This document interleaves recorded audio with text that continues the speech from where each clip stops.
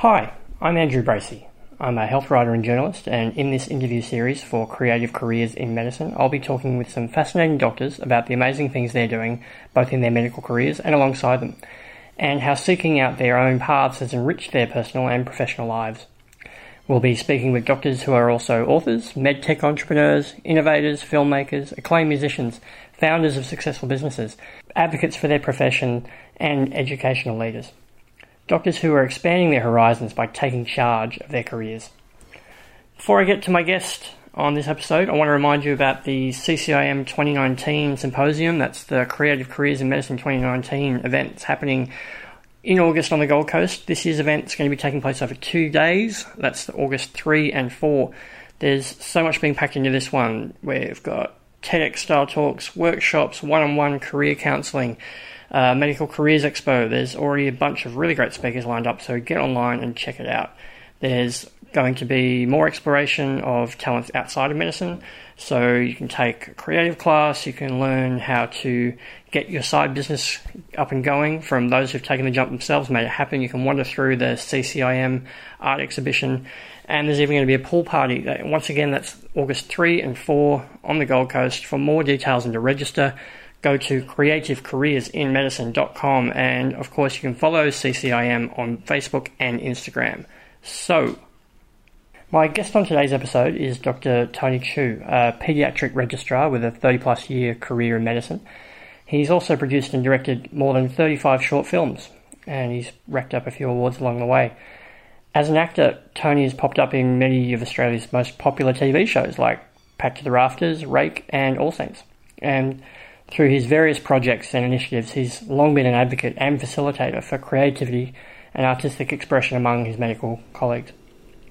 Tony's latest project has been inspired by the case of Dr. Yumiko Kadota, a surgeon who most of our listeners will be aware of, who she recently made national headlines by speaking out after her career was brought undone by a toxic hospital culture that, as she wrote in The Guardian recently, she said had left her physically alive but spiritually broken. Her story of being overworked to the point of breaking by a system that she felt saw her as expendable and replaceable reignited debate about the kinds of changes that are needed to not only better support and train our junior doctors, but to prevent doctors at all stages of their careers from burnout.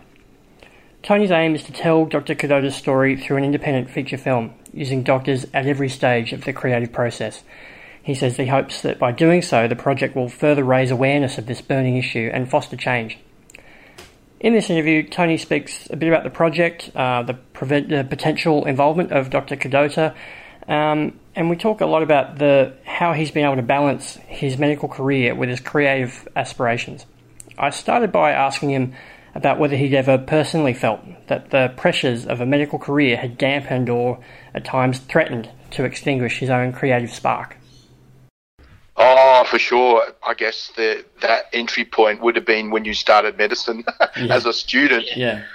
There's a lot of overwhelming, when you embark on medicine. I guess I'm talking back to when I did my medical training, which was from 1981 to 1985, graduated in 1986. That was a 5-year course. So you were pretty much a student, and you just focused on learning all the medicine, and there was no way any creativity and energy you have, any headspace for any of that. And then after your intern years, your residency, and then I went into pediatric training, all your focus then was on learning and studying and working, and there's no opportunity then to have any outlet for you just went eat, work, study, sleep. They're the 4 cycles you went for.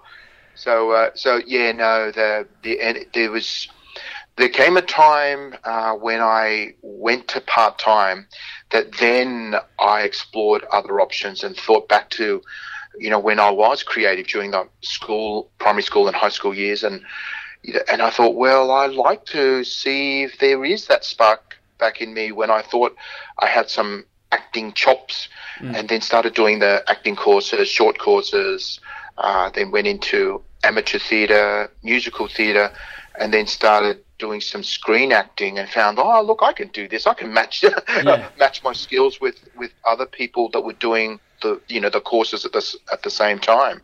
So then I got this confidence in saying, well, I can do acting. Well, my journey is actually from acting. So it was 20 years ago that I went and started all this and then got into acting. And so then this was, by the sounds of it, doing basically in your own time, essentially at the very start of it, sort of, rekindling that creative spark and going back and saying, and just in your own time going out and doing some courses and getting things going. I mean, how supportive were your managers or your colleagues and when it started to step away from your own time? And because I imagine at some point there was a case of, okay, I need to try and balance and find a bit more quality time to actually devote to this rather than just on my days off or my downtime. Also, how did you sort of manage to work towards striking that balance? Okay, well, you have to make that decision. In the end, I'm working still at the hospital, so I've always only worked at the hospital. So I work as a pediatric registrar. This happened even when I was in CDN. I think when you asked me, I'm a pediatric registrar then. I'm still a pediatric registrar now, working in that capacity. So you have to make a conscious decision. So as a pediatric registrar, I got very good at what I did. I've got skill levels, and then I stepped away and worked part time. And so that was the only way I could manage it. If you think about an actor who has an audition the next day, if you schedule shifts and all that sort of thing, you just can't ask your managers, ask your bosses to look up. I've got an audition at 2:00 and I'm scheduled for a 12-hour shift. No one can find cover for you at short notice like that. So I consciously said, look, if I'm serious about being creative as an actor and then writer and filmmaker, I chose to work part-time. So I do the Friday night shifts, which is why when you contacted me last Friday, I said, oh no, I'm doing a Friday night shift. So if I do a Friday night shift, that gives me the weekday to do my creative stuff. And then I choose like Friday or weekend shifts, then that doesn't interfere with being creative, because you really got to dedicate that space, not only headspace, but also you just can't recover from a night shift and try and be creative the next day. Well, I was going to say, because it must be such a psychological shift as well, going from what I imagine. I mean, I've never been worked in a hospital myself, but having talked to a lot of doctors who have, just that it's such a different realm, and then being able to step into a dramatic environment where you've got to try and be present for the people around you, whether it's the actors or being able to listen to direction, or even in a lot of your roles being able to direct people and communicate effectively to them what you're trying to achieve in a particular scene or whatever it might be that you're working on that day.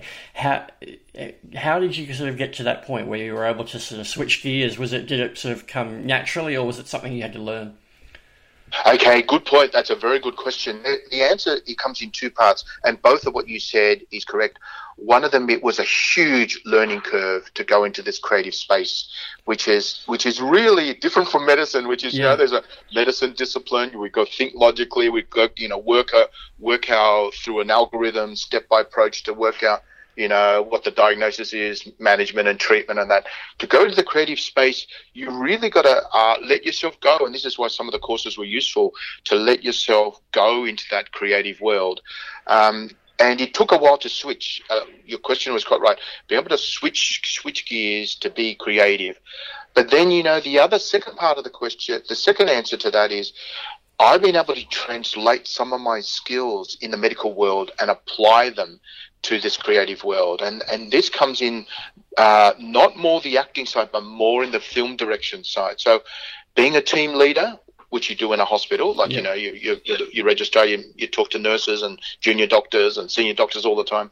So being a team leader is what a director does, a producer does. Like you're getting the team together, you're getting everyone following the same vision, and then drawing on the skills of all each individual people that need to contribute, each need to contribute towards the care of one patient in that sense. Exactly. You've got to be able to listen to people's viewpoints. You've got to be able to, you can't, suppress people who've got good ideas. So you've got to let them have everyone has an input. Then you mold the decision making towards a certain direction. So those skills were translatable. In fact, my own feeling is, I think, being in a hospital environment and working as a registrar level has really prepped me very well in film direction as a film director. So much so, I don't think I feel it's being very biased. I think it's the best grounding for usually I work as an actor. I work with certain directors, and you see them. Well, you lack communication skills. Yeah. You're a diva. You're going off on your own tangent. I want to do this. I want to do that. You think, it was. I can see a lot of inefficiencies in some of the directors that I work with, and so that's why I stepped up and said, "Look, I can do direction because I've seen it how good directors do things from an actor's perspective." And then I took on that role, and then effectively made it. So much to do with effective communication. Being able to, to listen to people, and still you're going to make a decision. You can't be like a wishy-washy. Oh yeah, heard you. You can't make a decision. You make a good decision and get everyone on board. Let's go along this direction. So yeah. And I guess so, a lot of that confidence comes, obviously you've got, as I said at the start, it was 15 years you've been doing this for now, and you get, I guess, a clearer idea of what you want in production as well, and then how to achieve it and to draw those performances or whatever it might need to the people that are contributing, whether it's skills or whatever, to bring it all together. Yeah. Very true, very true. The execution is such a critical part. So you may have all the knowledge and know-how of how to direct, but you've got to actually apply it. You've got to be able to get work people to get their best performances, get the best, designer, best from everyone, from the designer to the, to the lighting, to the camera guy. You've got to be, it is a multi-team approach. Yeah. So, yeah. So I guess moving on to the latest project, the one that I've contacted you about initially here. Your latest project being inspired by the story of Yumiko Kadota and her awful case of workplace burnout and overwork. Yes. Can you tell us, I guess, in the notes that you've sent me through, it's very much about raising awareness of the kinds of workplace culture issues that doctors experience and that we need to work better to overcome in our hospital systems. But is this also perhaps even an opportunity for people like yourself and your colleagues in the hospital system to sort of process some of the stuff that whether it's personal stuff that you guys have been through during your own training and junior years in the system, or seeing people like Yumiko struggling as well? Like what's the inspiration for this one? Oh, okay. What I'll do, I'll backtrack 3 years ago. Sure. Just to say that I am in this space, so I like to tell stories. So as a storyteller, I'm always looking for good stories, and the stories that resonate actually come from the environment that I work with. So 3 years ago, I was made aware of the doctor suicides that happened. So I don't know if you're aware, but there were a number of doctors that suicided. There was a cluster. The psychiatric registrars and the other doctors, and then the big article, the trigger article, came out about this surgical registrar. Actually, it was released on International Women's Day. Would you believe? When International Women's Day, this surgical registrar was told by one of her seniors that she should sleep with the surgeon who was her boss, because the story was about sexual favors, and she was advised you should do it, you should go and do it, and this created a huge outpouring of people were talking about how they were bullied and harassed and the whole issue. That came 3 years ago. So 3 years ago, my action point then was listening to this. I said, oh well, what if I created some workshops where I could help junior doctors and students do role play, because I come from an acting background. Let's do a medical role play. So we go through and try and role play those difficult scenarios, whether it's sexual harassment, or whether it's bullying, or whether simple like breaking bad news, or difficult conversations and angry patients, all the difficult ones. But bring it into a safe environment. Doctors are role playing. We look at do what we call playback theatre. Look at what we did and how difficult was the conversation, and then find ways we could better do this. If you had your time again. So at that point, 3 years ago, I offered this. I created these workshops. I offered it to hospitals and universities. Some of them took it up. Some of them were really really wanted to do it. And I've been asked to come back again and again to go and do more role plays. And so I'm a lecturer in medical communication. I've done it at the University of Western Sydney and at the University of Wollongong. Yep. Other places said, no, we don't want these workshops. Bullying doesn't happen in our hospital. so there's a sort of denial. Yeah, It's okay, fine, look, I'll offer it. But anyway, my impact for those workshops were effective to the junior doctors and the medical students that did them, but my scope was limited because you can only influence the amount of people that you could do. Yeah, sure. So when this burnout issue came up, I thought I'm going to take a different approach. I'm not going to offer workshops because I think that's still a limited audience. Yeah. Why don't we tell this story to a wider audience? So we're not only talking to doctors and medical students, we are going to put this out there as a multi-layered medical story with multiple layers, greys and complexities, and it's not just a simple solution. And we bring this out to a wider general public audience and really make it it can't be didactic teaching. It can't be like a do's and don'ts. Yep. And you should do it this way. We're going to open it up, tell a good story, get people engaged. And in one of the emails I said I want to make the audience cry for that, so they feel the moment that the doctors are going through, or the administrators are going through, or whatever. It's a multi-layered story. Yeah. Yeah. And really bring. I'm not yet awareness and bringing home social issues are part of it. But you know what? The filmmaker in me wants to tell a good story. Sure. Wants to tell a story that other people can relate to. And I've had emails from people that say bullying doesn't only happen in medicine, as you know. Bullying happens in a number of workplaces. Yep. So we're trying to tell a story that other people can identify with, and not only for Australia, but let's make it aim for a big audience. Let's aim for international audience. So it is all about storytelling. I had some emails. You may have seen the email threads about, movie making is hard, filmmaking is hard. Well, it is hard, but would you believe if you tell a story that comes from a personal place, then you can tell it well. There have been breakthrough movies that have gone through and been very successful. So there's a lot of negativity out there. You've seen some of the negative posts and people wanting to challenge me, and, other people that say, why are you doing this? And I stick to what I'm good at. And you've got to be a good storyteller. You've got to execute it well. And, and this medical drama is what doctors are strong at. So that's why I'm going back to the group and say, look, you've got a number of stories. At the meeting, what I'll tell people is, look, that's great. I want you to write it down. Yeah. So many people, as a filmmaker, pitch to me stories. I reckon you should do this. I say, okay, fine.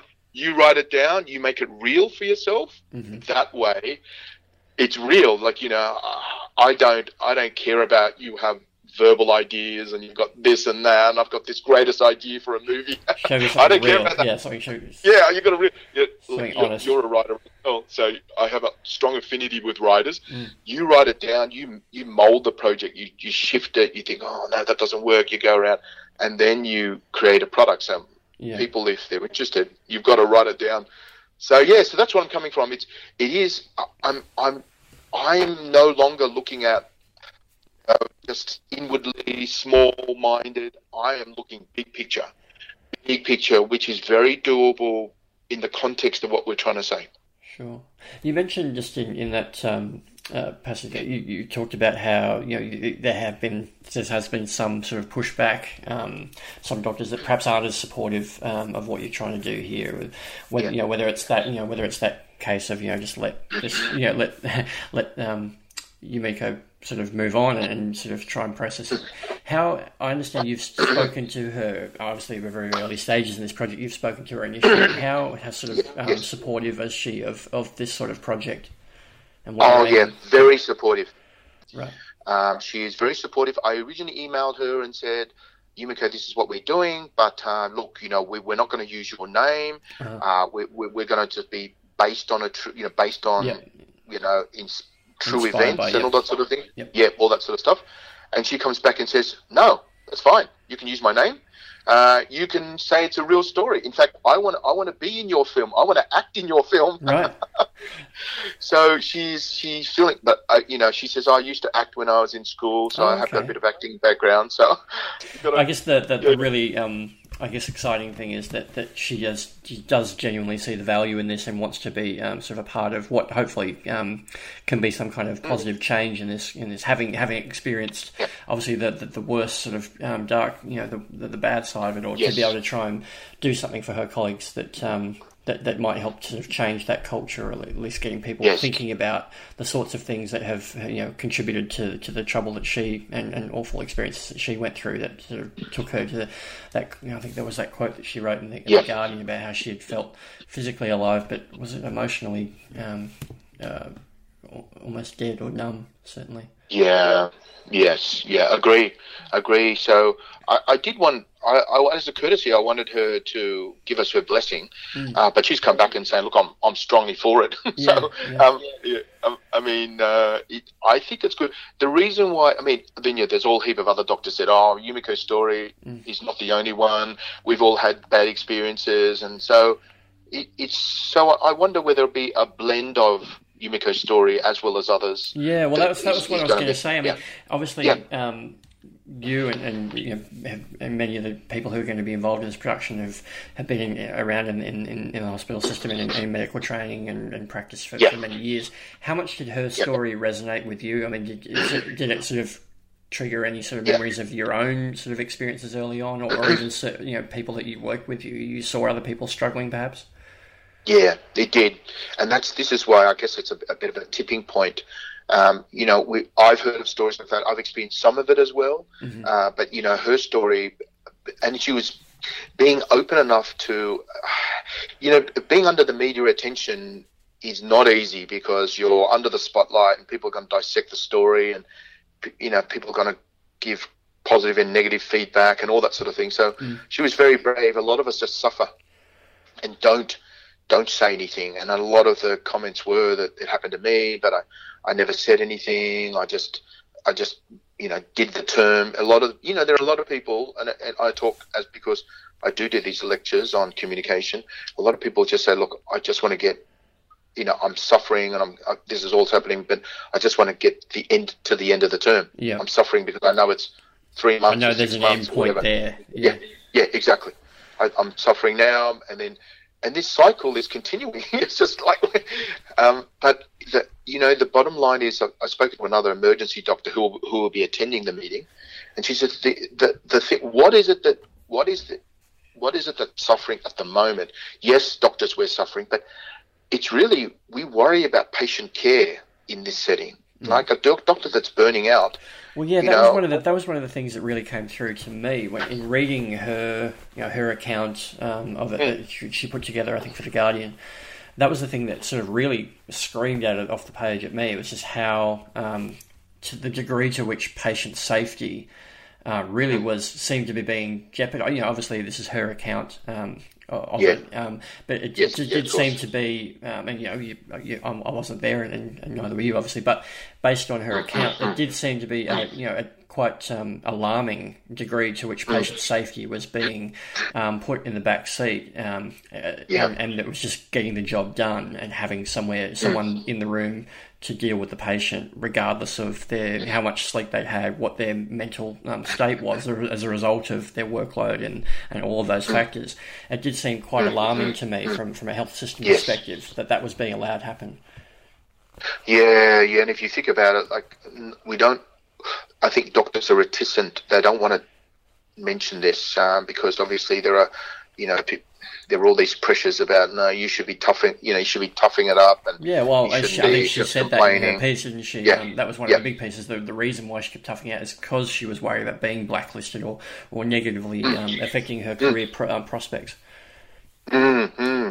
Yeah, no, that's the point. But if you go into this, if you go into medicine and you're in there for other reasons.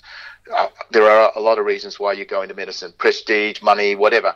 But if you've, I guess the common decent doctors really, we worry about our patients. We that's why we go into medicine. Like we want to take care of our patients, and then if the point of it is, and a number of doctors have said that, like they say I was the only doctor that was there looking after these patients, and then they make a complaint, and then they get told that toughen up, and then they find that the following year, they put four registrars doing it. So here you are, one person struggling, you make a complaint, you get dismissed, but then the powers that be somehow find a way to give you the next the resources term, that you needed.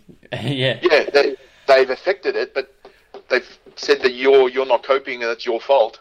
Yeah. But then they've addressed it next year by employing other people. So it's like that sort of you're heard but you're not heard. And that sort of There's not that sort of formal acknowledgement of the why those sort of actions are being taken. It's just sort of quiet sort of shift that happens in the background. Yeah. So it's a complicated world. It's a complicated world. Sure. And sometimes we don't understand it. Anyway. You mentioned I'll ask you one more question. Sure. And then we might leave it there for today. You mentioned before when you were talking about your early days and the need to focus on your training and your shifts and all of the whether it was a clinical time or the training time and education and study and all of the things that go into that. And having zero time or energy to be able to put into creativity. I asked you, I think when I was researching for this interview and going over some of my old notes and things, I found when I asked you a question about 8 years ago. I interviewed you for I think in Medical Observer. I said, what was the best single piece of advice you would give to a medical student? And you said that don't let medicine suppress your creativity as an undergraduate, but also once you graduate, continue to nurture it. I think that's something that obviously you've been very, very good at yourself. I just wonder, certainly in that early stage, when it is so time and energy consuming, the medicine side. I mean, do you have any advice for people who might be trying to find some sort of whether it's the time that they need to set aside or just the emotional energy to be able to invest in doing something non-medical at that stage of the career? What sort of advice would you have in trying to strike a balance during that really tricky period? Yeah, well, it is hard.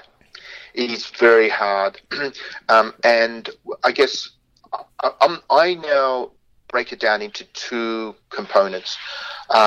You can be a passive appreciator of creativity. So, if your outlet is to go and see a play or go and see a movie or read a good book, and, you passively go ahead and give yourself time to break away from the study and from your, from your work pressures. So that's something that's understandable, and everyone, has an appreciation of that immediately. The more difficult component is to be an active participant of it. So you go actively to, paint a picture, or actively write a poem, or actively write a story, or actively, go into the performance arts and be part of amateur theatre. And that's difficult because you have to have commit time, and you've got to, go to performances and rehearsals, and if you go into the hardest of all those creative pursuits is actually filmmaking. That is the most time consuming, and I don't think you can get away with it by working full time. So the doctors that I speak to have gone into this part time. They go part time. So they, whether they job share, some of the early, if you're early part of training, there's an option now to job share. And others, when you're a more senior level like myself, you go to part time work. So you do allow the energy to write, to think about, making a film, to bring people together, all that process is a lot harder. So, but, my own personal bias, my own personal viewpoint, making a movie and actually I'm talking about beyond making short films now. Sure. You're making a movie, as hard as it is, like with all the script and production and post production and getting it out there and finding a distributor and finding the financing to make the film. That you make a movie, it is out there. It is a legacy that you can, a well-made movie, well-executed movie will have a potential to be a lasting legacy for, my gold standard is Chariots of Fire, sure, that people are watching still years later, and financial success. That Chariots of Fire, the producer who came out here a few years ago, was saying every year that film gets screened around the world. It's got licensing agreements. People pay. He gets $100,000 check a year and so you've got a commercial success. You can have, a chance of making money from the project. You leave a legacy. You make good messages. You have whatever messages you have there, multi-layered story. It's not so, whatever. You get drawn into a drama. Anyway, there's a lot of good reasons why a movie, in my bias, it will make has the most impact. That was Tony Chu. I hope you enjoyed our chat. Really exciting project he's embarking on there, so it'll be fascinating to see what comes out of that. Definitely watch that space. Another quick reminder to register for CCIM 2019 on the Gold Coast this August. You can go to creativecareersinmedicine.com for all the details and to register. And of course, you can follow CCIM on Facebook and Instagram. This has been an Embrace Creative production for Creative Careers in Medicine. We'll be back with more interviews like this one, so stay tuned.